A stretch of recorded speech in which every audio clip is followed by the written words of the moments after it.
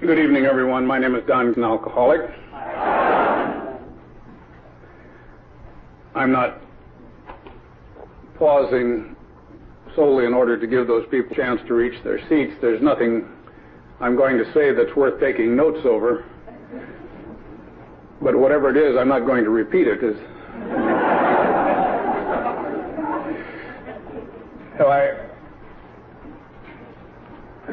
Patty talking about stealing stories, that is true. That is how AA was organized and how it has continued. AA has plagiarized from some of the best sources that one can imagine, and we steal from each other constantly until you get to the place you can't even really remember whether it was yours or not. One of the reasons that I'm sober today, I was reminded of it. They were telling me that Bobby Earl was going to speak up here if he shows at some function, and I made one of my relatively infrequent pitches at a AA function up in Eugene, Oregon last weekend, and Bobby was there. In fact, they had 4 speakers, and they were all from Los Angeles. And hell, we wouldn't even go hear each other speak. There's no hiding place. But I used to tell a story about an Eskimo to prove the higher power, and everybody talked about Don's Eskimo story. And then, by God, I went out for a couple of drinks, and when I came back 2 years later, people were talking about Bobby Earl's Eskimo story. Now, I'd been telling that story for about 8 years, and it's just infuriating to lose a story like that, because I'd read it in the Reader's Digest, and it was mine.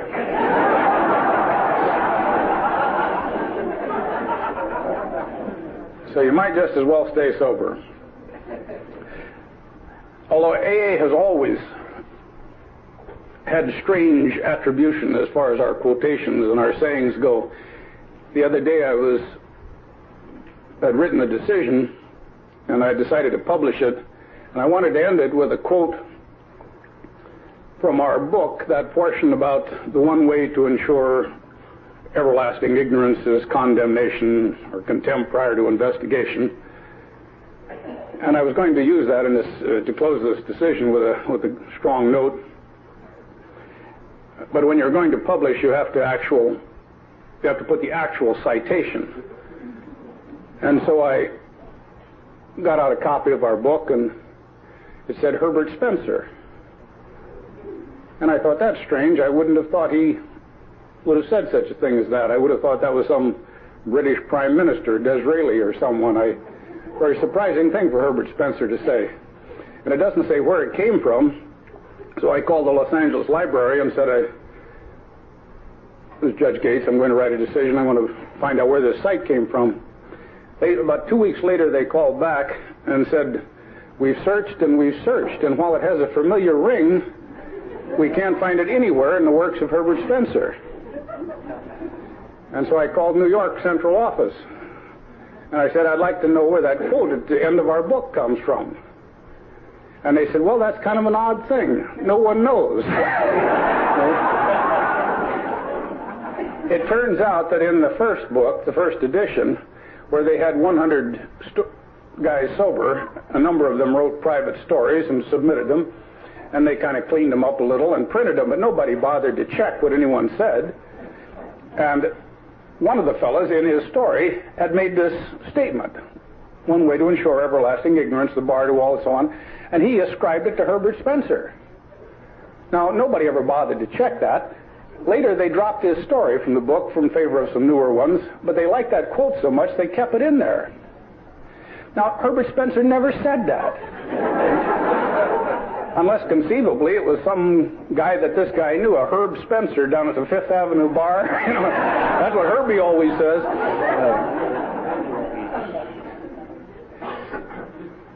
But that is AA, and that's how it works. nothing that you are going to hear from the podium is going to get you sober or keep you drunk. And therefore, it's relatively easy to speak in Alcoholics Anonymous. I used to get nervous when I spoke. Of course, I used to always get nervous. I'd done a lot of public speaking, and it wasn't that I was concerned about it. It was simply that whenever I got up before a group, no matter whether it was large or small, my hands would tremble. In fact, I'd had to learn to speak ad lib because I couldn't hold notes. They look like a butterfly on a mating flight, you know. And that's a grave handicap for a trial attorney. Perhaps this will refresh your memory.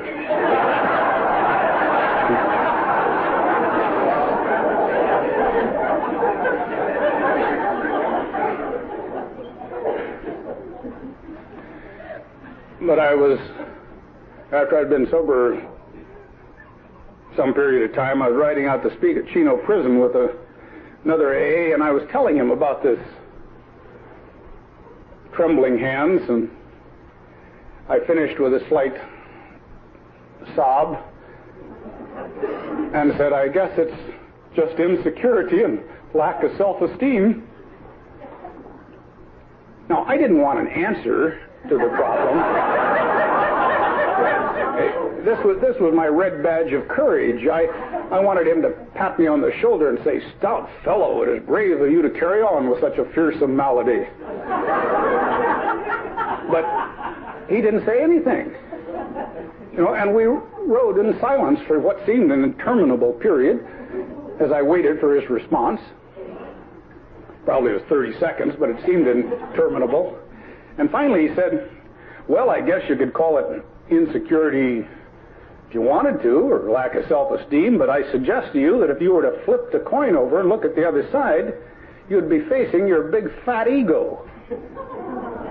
He said, "The reason you're nervous is because you don't give a goddamn about the people in the audience except what they think of you."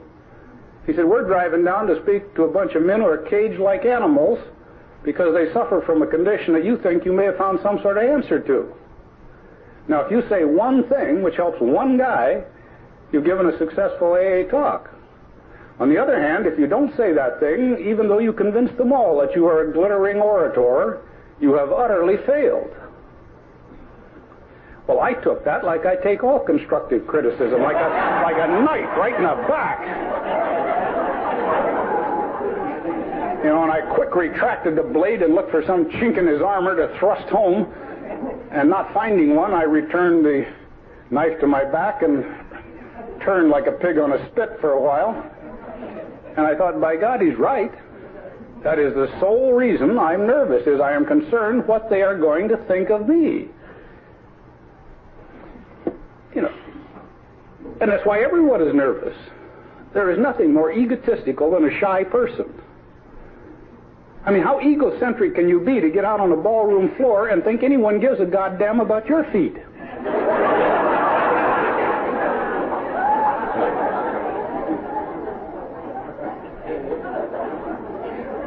So I was telling some person the other day about the ego, because he'd used that line about, I guess I have low self-esteem, that's the alcoholic's problem. The hell it is. It's overweening pride is the alcoholic's problem. We're so goddamn concerned about ourselves, we don't even notice anything that's going on out. You know, you're introduced to somebody, you can't possibly remember their name because you're trying to remember which hand to put out and what kind of impression you're going to make. You know, I was telling this person this, and they said, "Well, that can't be true of me. I think so poorly of myself." I said, "Well, I didn't say you thought poorly or well of yourself. I said you're always thinking of yourself. It doesn't matter whether it's good or bad." And so when we got to that meeting, I was so astonished at what this guy had said that I quietly lowered my head to speak to that higher power that I didn't believe was there. And I said, "Look, fella, for once in my life, let me get up and say something designed to help somebody else without regard to their view of the performance. Please." And I got up there, and for the first time in my life, hand absolutely steady, no nervousness. You know, because hell, when you're talking to a newcomer in your front room, you don't shake and tremble. Why should you feel any different when you're talking to 100? You know, like, good Lord, take this group here. It's impressive standing here, and yet, really, we're all lucky to be outside of an institution, and I'm worried about your opinion of me?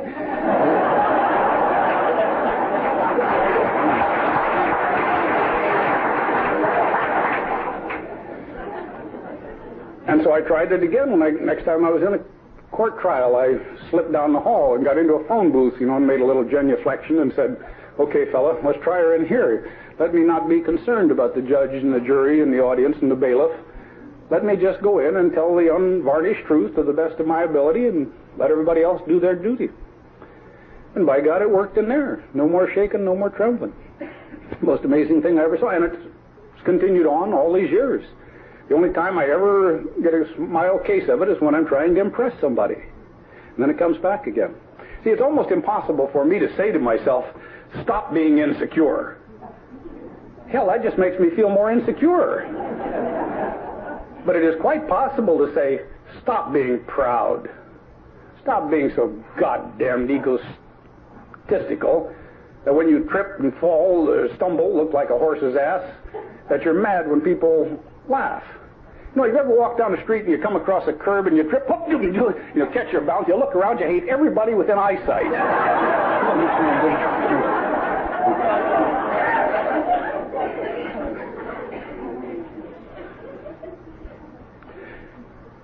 And that's where our higher power comes in, really. For over 20 years now, I haven't made the slightest mistake. The smallest faux pas, the slightest deviation from the road of valor. On the other hand, God has seen fit to do through me some of the most stupid, petty, vicious, lurid, lewd, selfish things that you can imagine. But if it gives him pleasure to make me look like a horse's ass, who are you to criticize?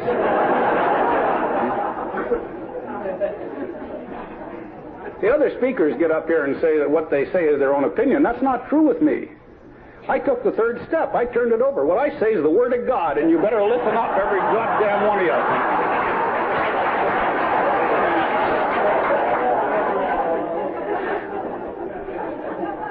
The only thing is he keeps changing his message all the time.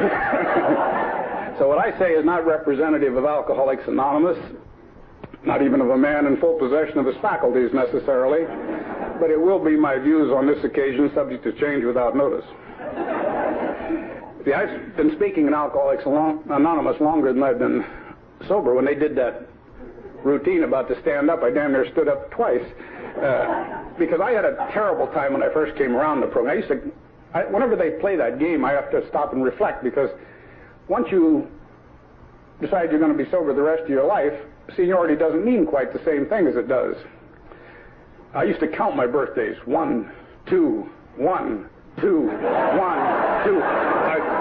I could not get through that damn third year.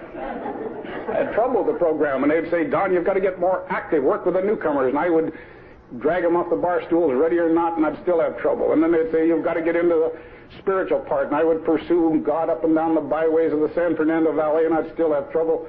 And they'd say, well, you've got to get into the inventory, and so I would put on hip boots and rod and reel and go up my stream of consciousness, and I'd still have trouble. And then one day I decided to quit drinking.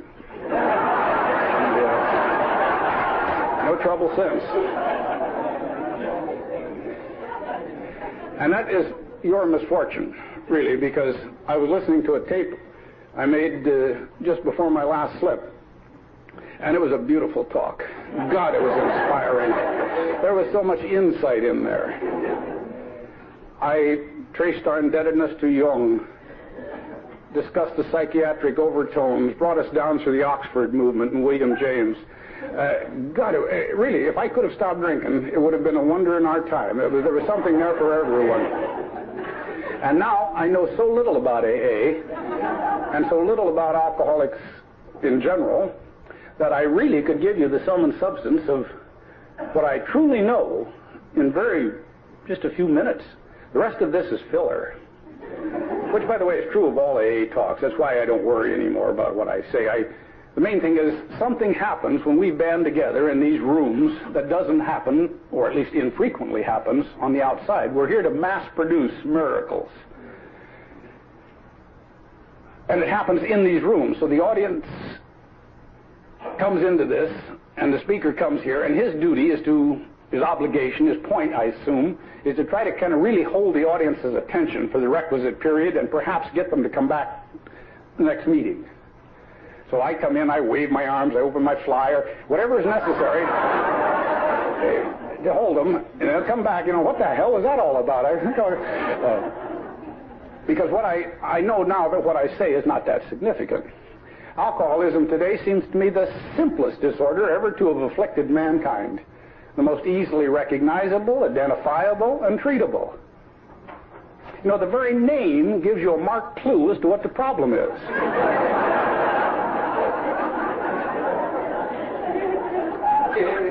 Well, seriously, assume you are not handicapped with a degree in psychology.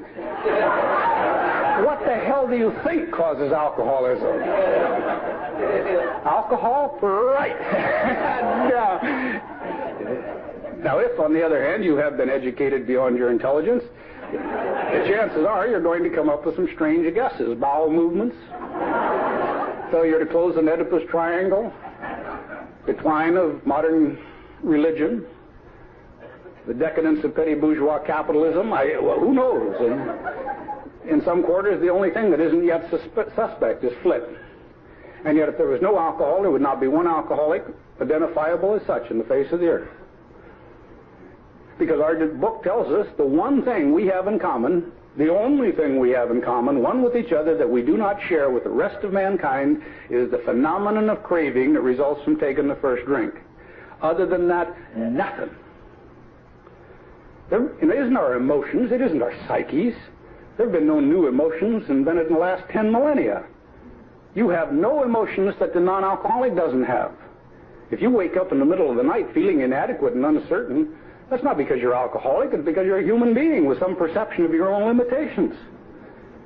Everybody, the Caesars and the Pharaohs, I'm sure, awoke in the middle of the night and thought, who am I fooling with this stupid laurel wreath?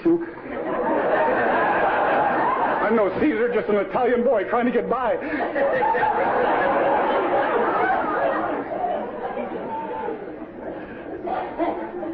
We have the phenomenon of craving that results in taking the first drink. That's it. Nothing to do with our emotions. We have, and the fact, the strange, the horrible, frightening thing is to think that there are 9 people exactly like each one of us out there who are non-alcoholic.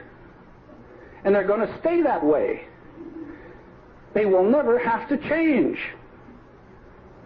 See, we have psychotics in here, of course. Why should they get off any easier than the rest of us? 1 in 10 is going to be one psychotic, and 10 is going to be an alcoholic. Our book tells us that we have psychopathic inferior sociopaths in here. Why not? 1 in 10 sociopaths is going to be an alcoholic. We have neurotics in every hue on the emotional spectrum. 1 in 10 is going to be in here. We have people normal in every respect, our book tells us, except the effect of alcohol has upon them. No, but our book says that there are those too who suffer from grave emotional and mental disorders. Now, if that's used in the way ordinary English is used, it means the vast majority do not. There are those too who do, but most don't. But even they can stay sober. In fact, the really sick ones, if they do stay sober, they usually become leaders, gurus, teachers, committeemen. But it's not mandatory. Main speakers. But it's not mandatory. I hear people get up and flagellate themselves with their own inadequacies till there isn't a shred of flesh left on their back at the end of their pitch. Now, they know themselves better than I do, so maybe that's right. But it isn't mandatory that you be crazy to go on this program. No handicap, but it's not mandatory. We haven't had 10 people walk on the face of the moon yet. 2 of them are already in AA. No, and they check those guys fairly close. If they're not wired well, they're not going to be up there.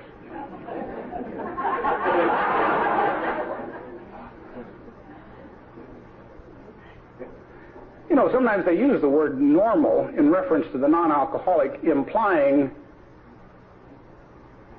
not merely that they are in the statistic majority, meaning the 9 out of 10 who are not alcoholic, having the phenomenon of craving, but they imply that they are well-adjusted, happy people whose lives are planned, programmed, and well-developed according to those plans.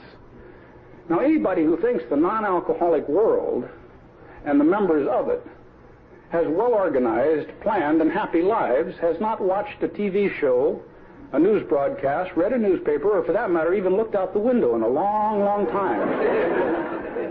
The non-alcoholic world is crazy. Stark, raving, mad, crazy. And they never have to change. They never have to change. I watch them downtown, where I work, walking around their knuckles white, their jaws tense. Going to get even, paying back, protecting, defending the Constitution. Going to get that bitch on the stand, make her admit she's an unfit mother right in front of the children. They're crazy. They don't want justice, they want blood. They never have to change. Never. All those dubious luxuries of resentment and self-pity that we have to give up, they don't. Nobody gets arrested for driving all pissed off.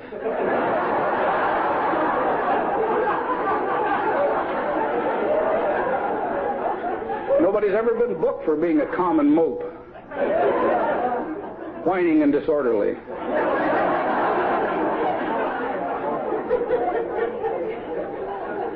You get picked up for being drunk. And as a result of that, in order to avoid being drunk, it is necessary for us to change those things in our lives which have destroyed the lives of goddamn near everybody who possesses them. And that includes most of the non-alcoholic world. They're weird out there. How'd you like the Falkland Islands? 2 great nations going to war over a frozen stone. And as far as we know, both sides were sober. How do you like Beirut and Lebanon as an example of 3 great religious movements getting together to peaceably solve a problem? Now, AA is a series of islands, an archipelago of sanity in a lunatic world. We're so damn blessed to be in here. And most of us would not have come had we not been goaded by booze. Hell, most of us wouldn't cross the street if it would make us feel better. I wouldn't give them the satisfaction.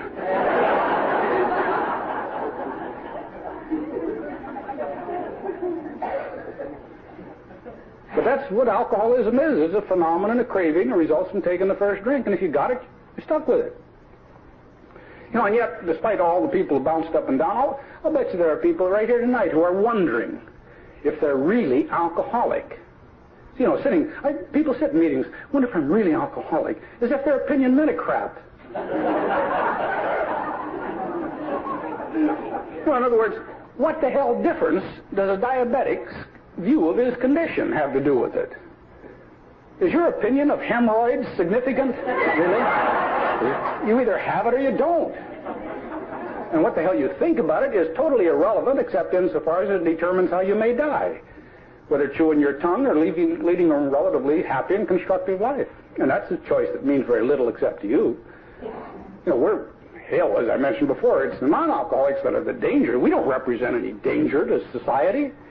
We bloody the highways and ruin the lives and break the hearts of everybody we come in contact with, but we're no danger to Western civilization. We're not that well enough organized.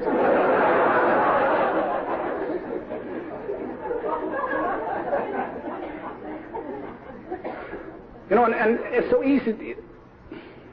And yet the people who sit there, utterly immaterially worrying about whether they are or aren't, it's so simple to determine it. One question, answered honestly, will tell anybody with such a doubt whether they're an alcoholic or not. If there's anyone here tonight, just let them ask themselves this one question and answer truthfully. Am I now, or have I ever been in attendance at an AA meeting? That's your answer.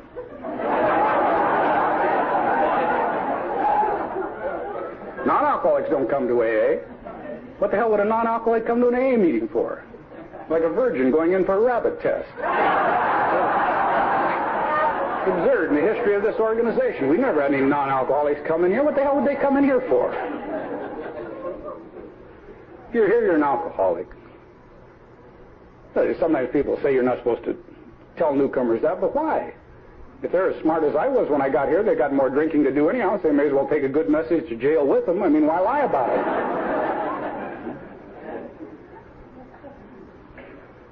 And the solution to the problem is equally simple. You don't drink anymore. There's nothing mysterious about that. You know, I've known people who were just physically alcoholic. Just pure physical alcoholics. They didn't have any need for our program. Hell, they didn't drink. I remember working on a railroad one time, and they have a rule called Rule G, which says if you're drunk on the job, you're subject to being immediately fired. It was a holiday, and I had a jug with me, and so I offered this fellow a drink, and he said, no thanks, and I thought, uh-oh, company think. I said, look, fella, I offered you a drink. Why won't you drink with me? And he said, well, I'm nothing against it. Go ahead, it's fine with me. He said, I tried it when I was younger, and Jesus Christ, I know what the hell I was going to do. Sometimes it was fine, sometimes it was just disastrous. I was like an Indian. I'd just go wild sometimes. I said, listen, fella, I asked you a fair question. I'd like a fair answer. That happens to me all the time. Now, why won't you take a drink?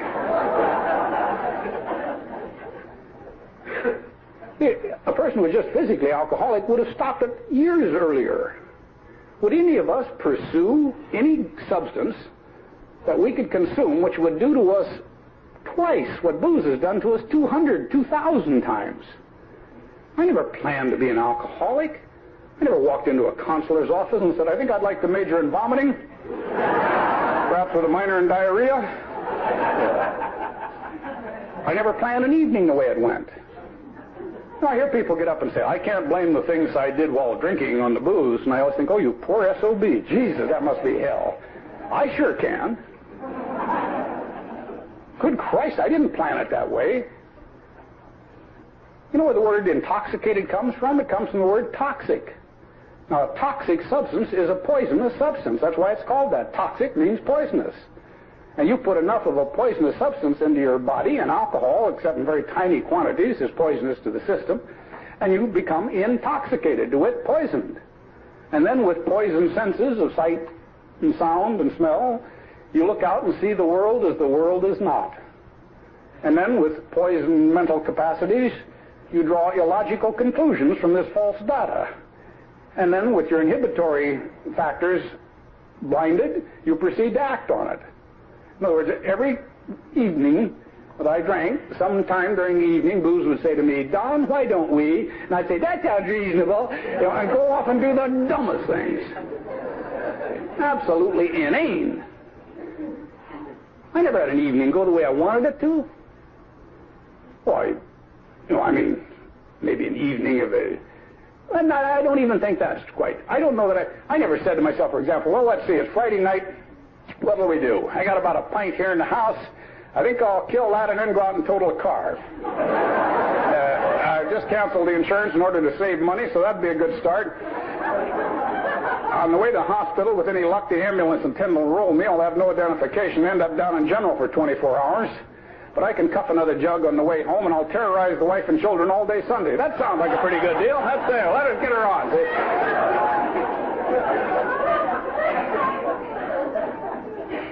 Now, it must be self-evident that I'm far too sophisticated, debonair, urbane to do a thing like that, but it happened to me. That's really why I don't tell drunkalogs much anymore, is that they don't describe what I did. They describe what happened to me. I didn't do those damn things. They just happened to me. When I drank, I was truly a slave to the booze. When I uncorked a bottle, a genie came out. Except instead of my telling it what to do, it told me what we were going to do. Somebody said, why don't you talk about your drinking? I don't usually talk about drinking. Maybe I did last time I was up here. I can't remember. I had no particular pitch, as I've warned you earlier. But they said, why don't you tell something about your drinking? As if a man is going to get up and say he's an alcoholic and lie about it. This idea of qualifying is absurd. We've gained a lot of stature. There's no question about that. The last few White Houses have had at least one member among them. But it isn't still something that you would lie about in order to get ahead. And so if a guy gets up and says he's an alcoholic, I believe him. And there's like somebody says, I have a social disease. I don't say, take it out and prove it, fella.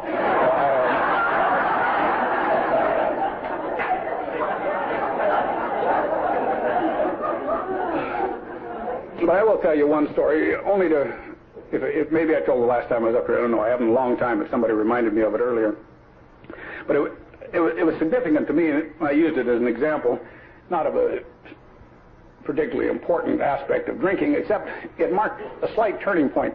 In my early drinking, I used to be concerned because I would get into conflict with other people. And whenever you do that, the other people are to some extent also in the wrong. And therefore you're able to rationalize it and justify it if you take it one incident at a time. You know, if he hadn't have made the left turn, I wouldn't have hit him. Which is true, but if I hadn't been smashed, I'd have seen he was making the left turn half a block earlier, you know, an unguided missile coming down the street here. Or if he hadn't have said what he said about our beloved president, I wouldn't have a broken nose. Which is also true, but if I hadn't have been under the weather, he might not have made his point so tellingly. But I could always justify each individual one by blaming it on somebody else. It's hard to come into conflict with society without society joining in. But then this one incident happened, and as I say, I used it merely as an example because I drank primarily to relax. And on this particular occasion, I've been relaxed about 4 days.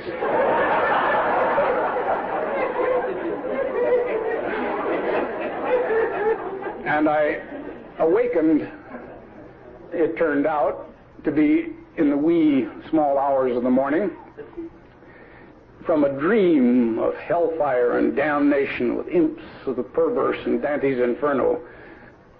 And I was drenched with perspiration. And I staggered up and discovered that I had passed out, I had nodded off on the couch. Apparently the family had retired some hours or days earlier. And I wondered what the hell was wrong with me. I thought maybe this booze is getting to me. Until I noticed that there on the couch was a thin, small spire of smoke coming up from a tiny hole.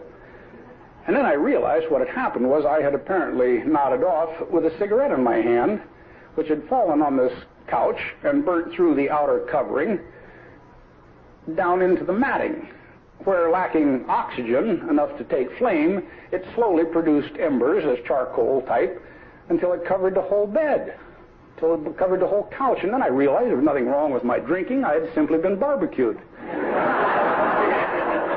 I was lying on a bed of fire. Seeing that everything was all right, I then moved to take care of the condition, and I got a large pitcher of water and came over and tried to pour it in that little hole. Now, all that achieved, and would have achieved even had I been steadier, was to produce a rather remarkable cascade on the rug. And so I knew more stringent measures were required, and I went into the kitchen, came back with a butcher knife, slashed the couch from one end to the other, laid it open, exposing the embers, and then doused them with the cooling balm of the water. And it did subdue them. But on the other hand, it also filled the room with acrid black smoke. It's funny, even to this day, I can remember standing there with my eyes watering and looking down at that slashed and sodden mass and realizing that almost to a certainty my wife was going to notice it. She was a sharp-eyed woman. There was little that passed her ken, I'll tell you. And sometimes in those moments she would forget herself and say things that she would later regret. I mean, she was a good woman who didn't want to assault her husband's masculinity, but on the other hand, she would, in time some like that, relapse, as it were, and say things that were unkind. Like, you drunken son of a bitch, you did it again. I mean, that sort of thing. And then she would feel remorse, and I wanted to spare her that.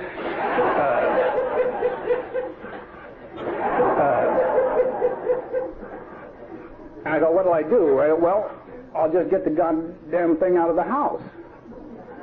You know, out of sight, she might vaguely remember there'd been something on that side of the room, but out of sight, out of mind.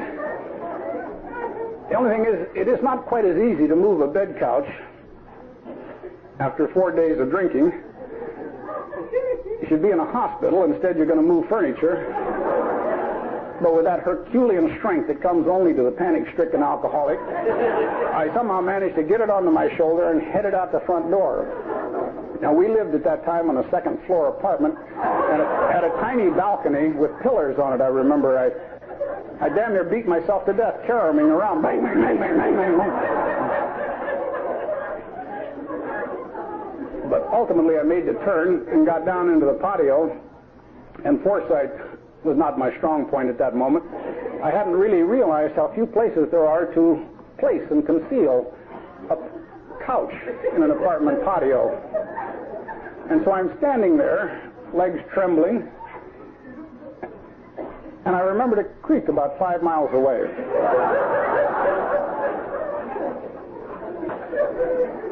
So rather than heading to a sanitarium where I belonged, I staggered to my car and threw the couch up on top of it.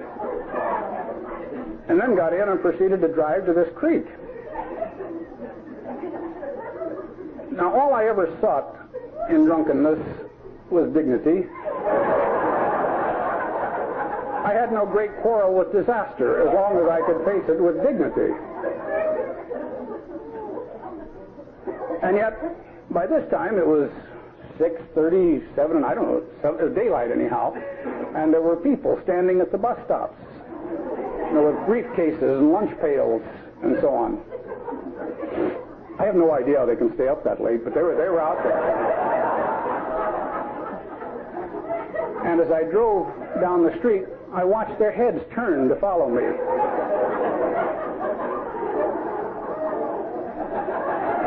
Eyes as wide as their mouths.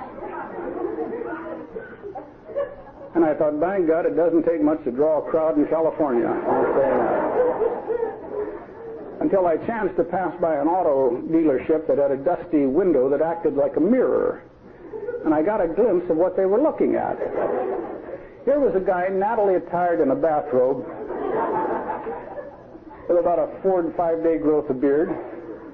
And on top of his car, he had a couch, which previously had lacked oxygen sufficient to take fire, but now driving down the street like a billows, the wind was going through it, and the flames were 30, 40 feet in the air. Whoa.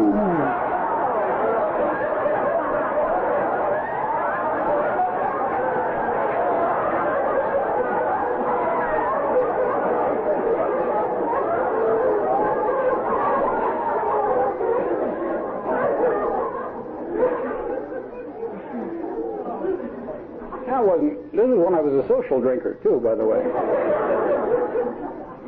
But for the life of me, when I ultimately disposed of it and got back to the house, I could not think of any way in the world to blame this incident on my sleeping wife and children whose lives I had imperiled. It was nobody's fault but my own, and God damn it, that was the first time I think it began to hit home to me. I continued drinking, obviously, for a long time, because our book doesn't say we quit drinking because we're alcoholic. In fact, our first step doesn't say anything to do about admitting you're an alcoholic. It says you admit that you are powerless. Hell, I knew I was an alcoholic. I read the AA book 10 years before I quit drinking. That just explained why I drank the way I did. I had the phenomenon of craving, but in those days I was not powerless. I could determine how long it took to get on one and how long it took to get off.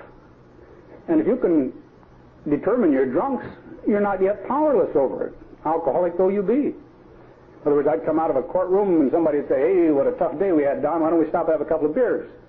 I'd check my watch and say, well, I can't. Today's Tuesday, I have to be back on Thursday. They look at you rather strangely, but if you can wait until after you've done what you have to do and then tie on a good one, maybe a stupid waste of time and money, but you're not yet powerless. Ultimately, of course, this being a progressive disease, you get to where you can't wait. And when you get on one, you can't stop. I drank more liquor tapering off than I did drinking. Ultimately, I got so damn bad I wasn't even getting into trouble. How much trouble can you get into in a hotel room with a bottle of wine and a copy of Playboy?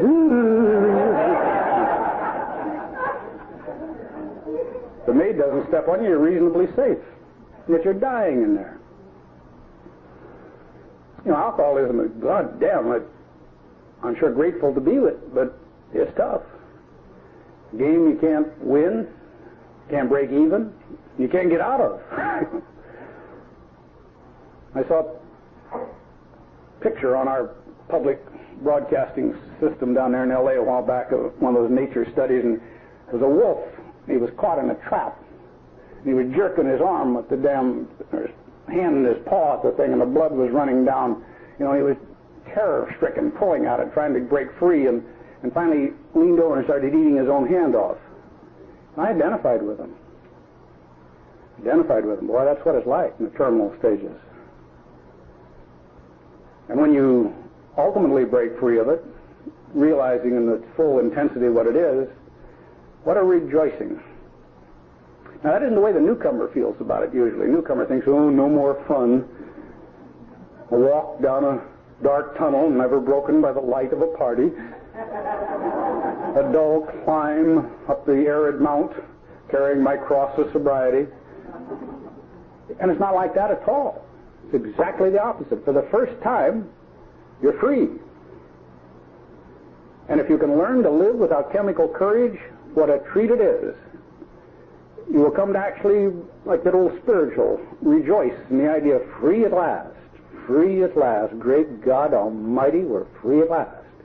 Because now we can do anything we want. It's like some God set forth a feast of experience, sensual, intellectual, emotional, in front of us and said, take what you want and then pay for it. And that way you find out whether you enjoy it, whether you want to repeat it. Drinking, you never find out. Keep repeating the same goddamn things over and over and over again. Because booze or any of the other better living through chemistry that's available nowadays breaks the chain of education. We all learn through the pain-pleasure principle. It's how children are taught. It's how we train animals.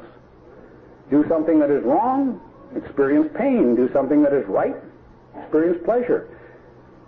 Booze and all its associated drugs break that. We take a shot of these things and we get instant pleasure that we did not earn. That does not stem from any merited effort. And therefore we feel guilty about it.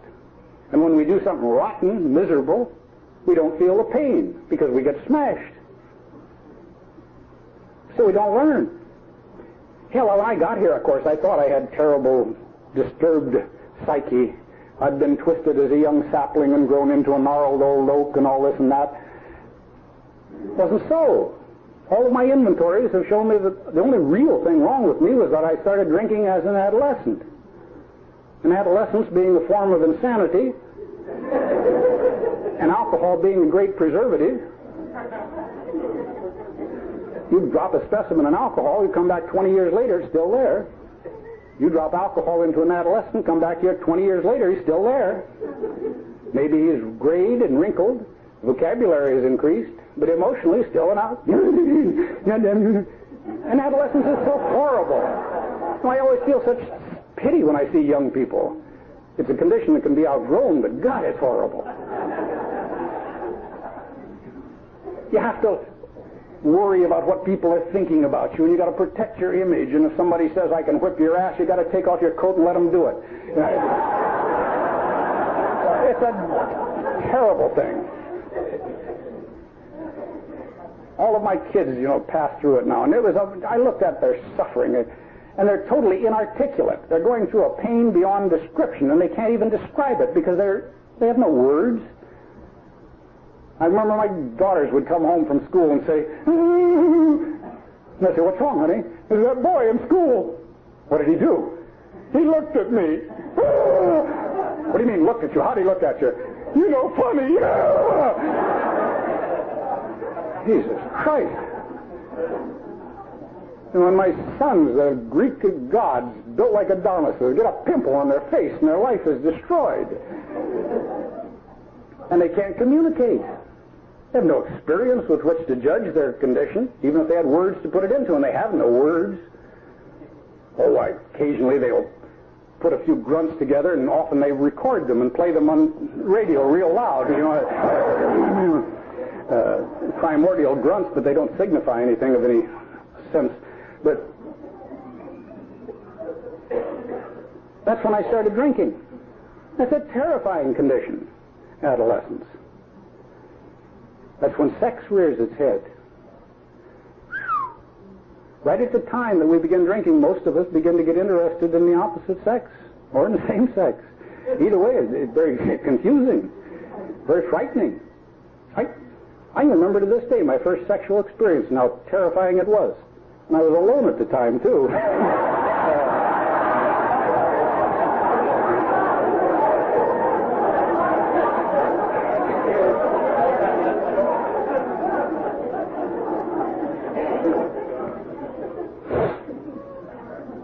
I'm going to have to stop that sort of... Next year I'm going to be dignified. But it is true. It's one of the things you're going to have to learn to do sober. But what happens when you come on the program, in most instances, is that you merely complete your educational process. You grow up. Someone once said the most difficult part of adolescence is to bring it to a close before you're 40. And if you continue with the chemicals, you ain't going to make it. Now, the solution to the problem, and the problem, remember, is not the physical part. Because, hell, you have no trouble with alcoholism if you don't drink. Nothing mysterious about stopping drinking. You simply control the movement of your elbow. Nobody's going to put it in your mouth. If you can do this upon command and cease upon command, you're capable of eternal sobriety. There may be people so far gone that their arm reaches out spastic-like and hurls things into their mouth. So, assume you can fend it off. Sobriety is yours. The only thing is you're not going to want to do it if you are the type that is not like that one that I mentioned on the job, because we have something else. And our book tells us exactly what that is. It has nothing to do with mental health. Every drunk I ever started, I was cold sober. And the craziness that we describe, the insanity, is not legal or medical insanity. It is the insanity that leads us to go back and take that damn first drink, thinking this time it's going to be different, despite the unbroken accumulation of evidence that that ain't so. Our book tells us exactly what they mean by insanity, because it says we will know that we are restored to sanity. When? Not when our lives are in order, not when our jobs and homes are secure. No, we will know we are restored to sanity when we recoil from the first drink as from a flame. That's all they were talking about. And our program is as simple as the disease. We have a chapter in our book which has an equally subtle caption, and it's read like the Chinese water torture at every meeting. How it works. Now, if you're truly intellectual, you won't hear that for months. It's too simple. It was called the psychodynamics of permanent aridity. You might listen to it, but how it works, it can't be that easy. But they mean it. 12 simple steps, written in concise and direct English. There is no way you could become confused about those steps or their operation unless you went to a step study meeting.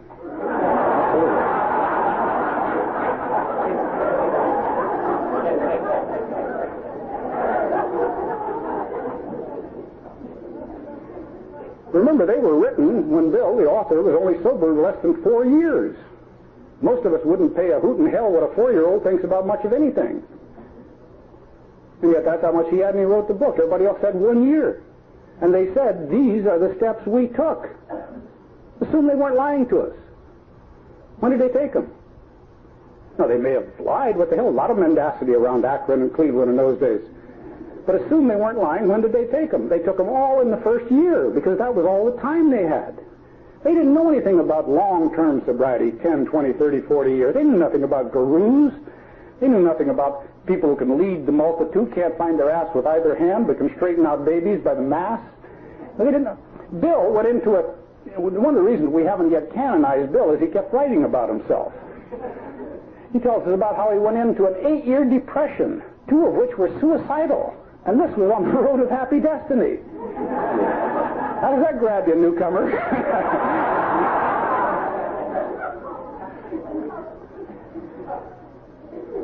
But those steps do it.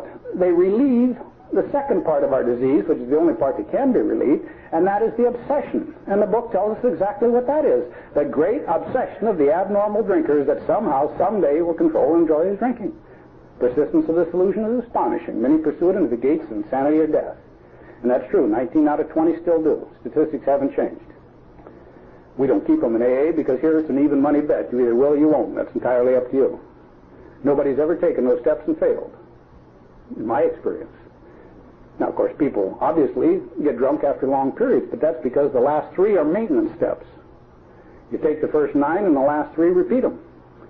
It's like pedaling a bicycle. It is impossible for those 2 thin little wheels to stay erect. And yet you watch it being done, and pretty soon you believe it, and you try it, and you too achieve that wondrous moment of balance, something that can't be described any more than this program can be described until you've done it. But you've got to keep pumping. It doesn't matter how good a cyclist you are, what hills you've prevailed over, what speeds you've attained, you stop pumping, momentum ends, the magic ends, and you fall. But that doesn't mean bicycles don't work. People get drunk in this program. That doesn't mean the miracle is not that somebody gets drunk. Hell, I've heard people come in and say, "You hear about John? Sober 8 years and got drunk. How could he have done it?" That isn't the natural condition of the alcoholic. Is drunk, scared, frightened, running, lying, cheating, getting ready for the next one, justifying, catching up. From time immemorial, there's been no answer to it. We really should rush into the meeting and say, "Hear about George? He's still sober, 7 years." You know? A friend of mine, I did like him. He did get drunk after about that time. When he came back, I sort of liked him for it. People rushed up to him and they said, "Fred, what happened? What got you drunk?" And he said, "Whiskey."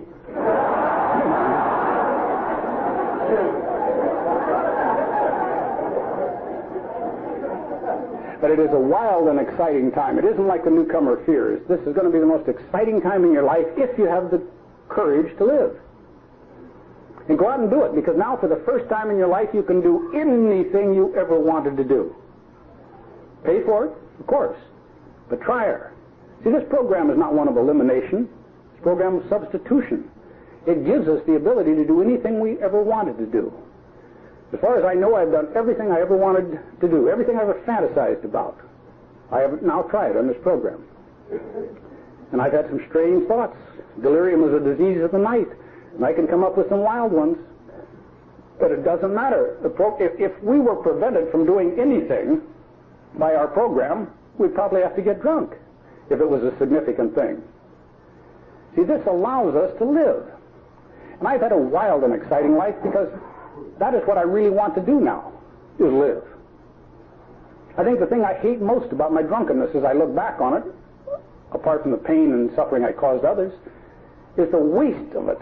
The absolute goddamn waste of it. As far as we know, we only get one trip on this little blue-white globe we call the Earth. Only one go-round, so far as man has ever been able to prove.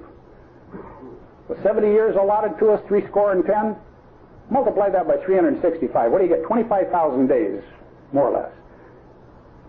If you had $25,000, I doubt you'd take them, wad them up by the handful and throw them down the toilet and flush them, even though you can get money back. But those priceless days you can never get back. They're the only ones that will ever exist in this miracle of life. And I used to take them by the day, by the week, by the month, by the goddamn year. Sodden in drunkenness. Hungover, sick. Locked up like an animal. Or resentful, hostile, building a case to justify the next one. Christ, I really hate that. I still do it sometimes. Still get myself mad and filled with resentment, blow a whole day. I can never get back, but I don't want to do that. I want to live. I want to know all about it. Hell, it may not be that my program is so good. Maybe I'm just getting old. I don't have that many days left. You know, youth doesn't concern itself with that. Youth is immortal. One of my sons one time said to me, "You know, Dad, if I should ever die..." I said, "What the hell do you mean, you punk? Not a hypothesis. I want to try it all." And it isn't all going to be fun. Most of it will be. A lot of it will be just tranquil. Not boring, not deadening ennui, but relatively tranquil because things aren't exciting all the time. I mean, when you're new, hell, you hear news speakers get up and, "Oh, I smelled the grass and I saw the sky and I went to work." After you've been sober about 20 years, that ain't going to get it. I mean, I don't bounce out of bed and say, "Oh, joy, another day in the pits." You know,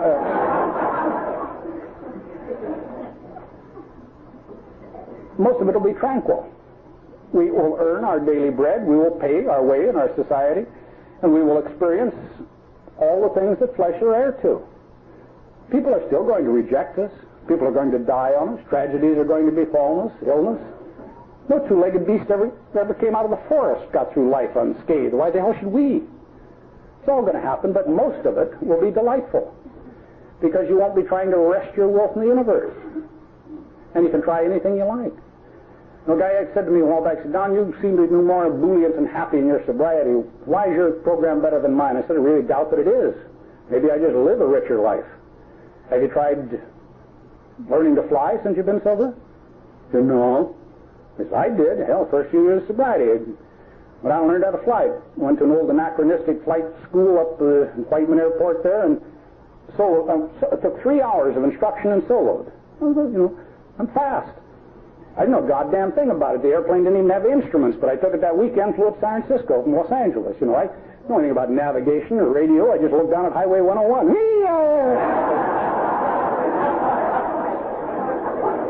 Flew over and under the Golden Gate Bridge. I didn't know you weren't supposed to do that.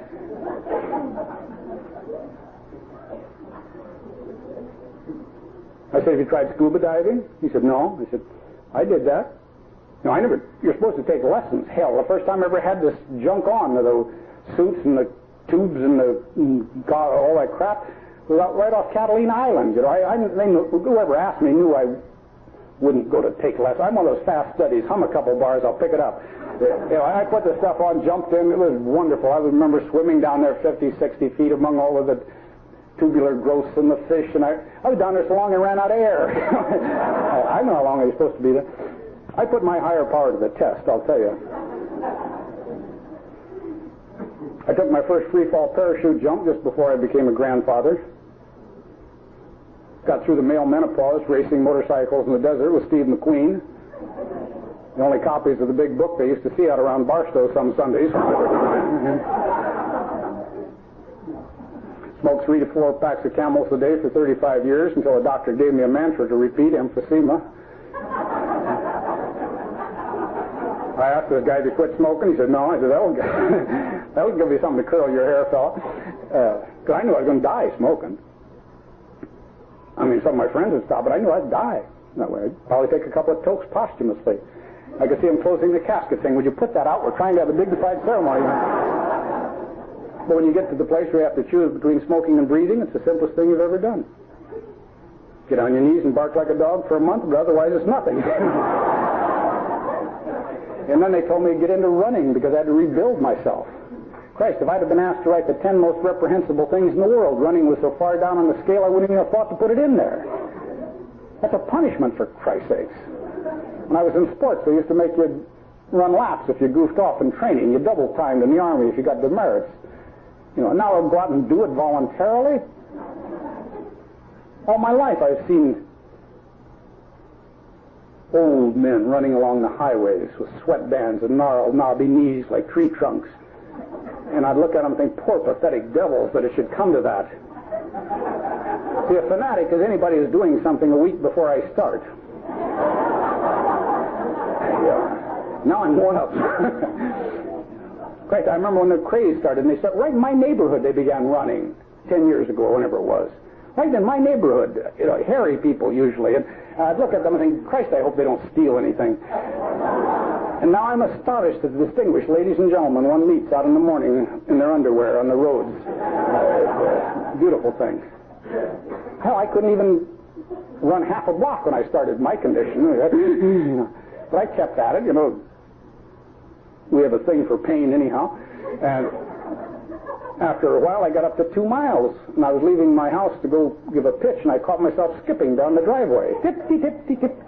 Jesus Christ, I stopped. I thought, hope the neighbors didn't see that. My good Christ, what the hell is wrong? I didn't skip as a boy.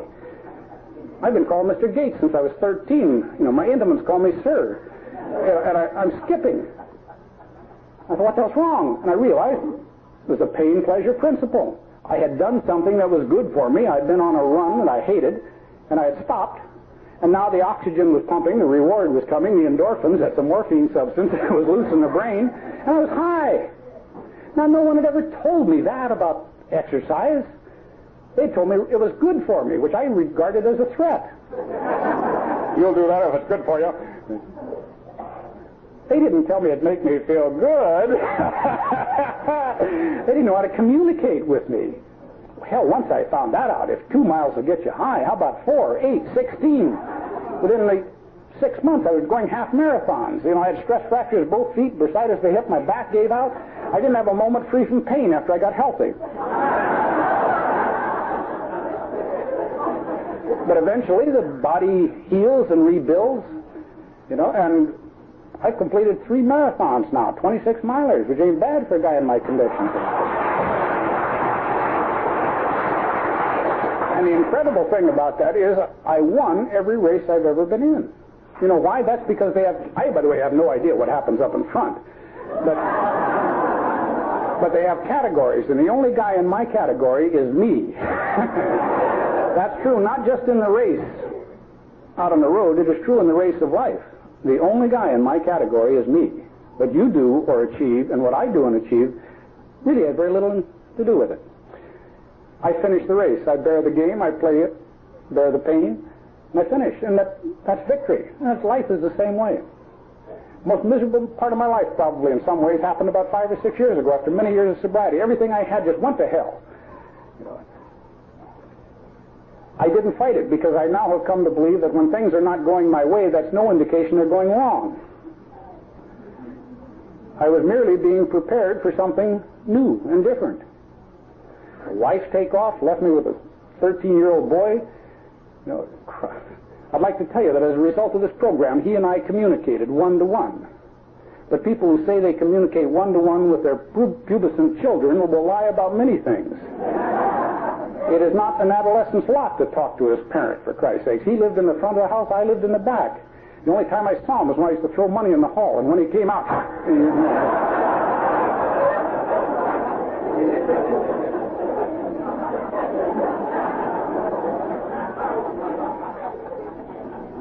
But he and I both survived. He's off in college. You know. 4 years ago, a young lady stood up there tonight, decided to venture in where a wiser woman might have feared to tread, and she came into this household with the adolescents in it, and been beautiful. She seems to like me. It's a wonderful thing. She doesn't even object to old age creeping on her at night.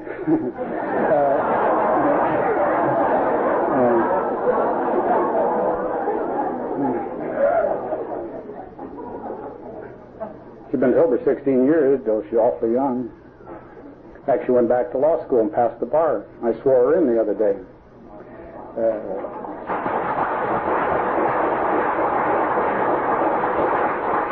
And on that, I'll try to... They told me to talk longer than I was supposed to, but I think I've done it.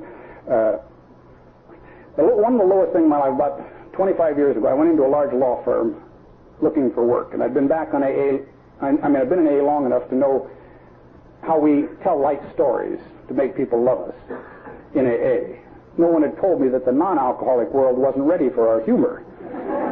And so I walked in and I wanted to impress this guy, and I told him, you know, about how I'd been drunk and thrown my mother-in-law down the steps or something, and being intoxicated fell after and got a double hernia, and a little icebreaker, and this guy didn't giggle a gig or titter a tit. He just sat there in stunned silence, and I thought, well, I guess I'm being too subtle for him. And so I told him about the time I was in 4-point restraint and vomited straight up. This did get a reaction. But I could see I wasn't impressing him, and I finally said, look, I'm not asking you to recommend me. And he said, recommend you? Recommend you? I wouldn't even offer your name for consideration. No attorney in the history of this nation has ever done what you've done, or had happened to him the things that have happened to you. When members of this firm walk into a courtroom, everyone knows that they represent integrity, honesty, sincerity, dedication in the face of adversity. Send you? He recommended that I go off and give up the law and go into the countryside to regain my health. Jesus, was I crushed. I was totally unprepared for that. I wanted to slither like a serpent on my belly out of that room to the nearest bar to drown it all in the bottomless bottle like I'd always done. But I thought, no, God damn it, if I do it, he'll be right. He'll be right. I can't take it. I thought, to hell with him. And I went out and drank coffee out of him at the old 6300 Club. About 10 years later, that guy flipped out, cold sober, took a check protector, a secretary, went to Europe, disgraced his firm, his family. God, it was a mess. A little over 2 years ago, the governor of the state called me and told me he was appointing me to the appellate bench. As far as I know, the highest judicial office ever held by a sober alcoholic. You know what happens now? When I come into a courtroom and members of that firm are there, they stand up. And they remain standing until I tell them to sit down. All power to the powerless.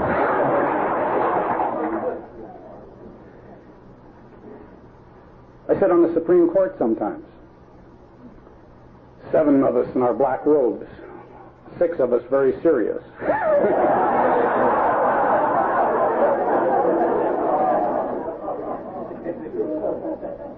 Because I haven't changed all that much. You know, I knew when A has a form of logic that defies all reason. I remember one of my first new AA was getting to me. I was at a meeting and a guy got up and told about how the FBI had come by to see him that day, and it shook him because he couldn't even remember some of the wreckage of his past yet. And it turned out that what had happened was they'd found his name and phone number on an AA meeting list in a car that had been taken across state lines. And he realized what happened was some newcomer come in and gave him a meeting list, said, "You need me, call me," wrote his name down. Guy stole a car and left it. And he said, in all sincerity, "I don't know who that newcomer was, but I'll know this. If he doesn't stop stealing cars, he's going to get into trouble. He'll start drinking." And I sat there and thought, that's reasonable. Until I analyzed it, and I thought, here's a grown man who got up and said, if someone doesn't stop committing serious felonies, he'll get into trouble by drinking. Now, the non-alcoholic world would never understand that. But that's the kind of reasoning we have. And just the other day, we had an appeal that Golden Dragon Massacre was tried down Santa Barbara, so in my jurisdiction was being appealed to us. And I'm sitting there in my court, and this guy is trying to get us not to be too concerned because one of his clients wasn't entirely truthful when he was arrested. And I found myself leaning forward and saying, "Don't worry, Counselor, we all realize that the trouble with murder is that it leads to lying."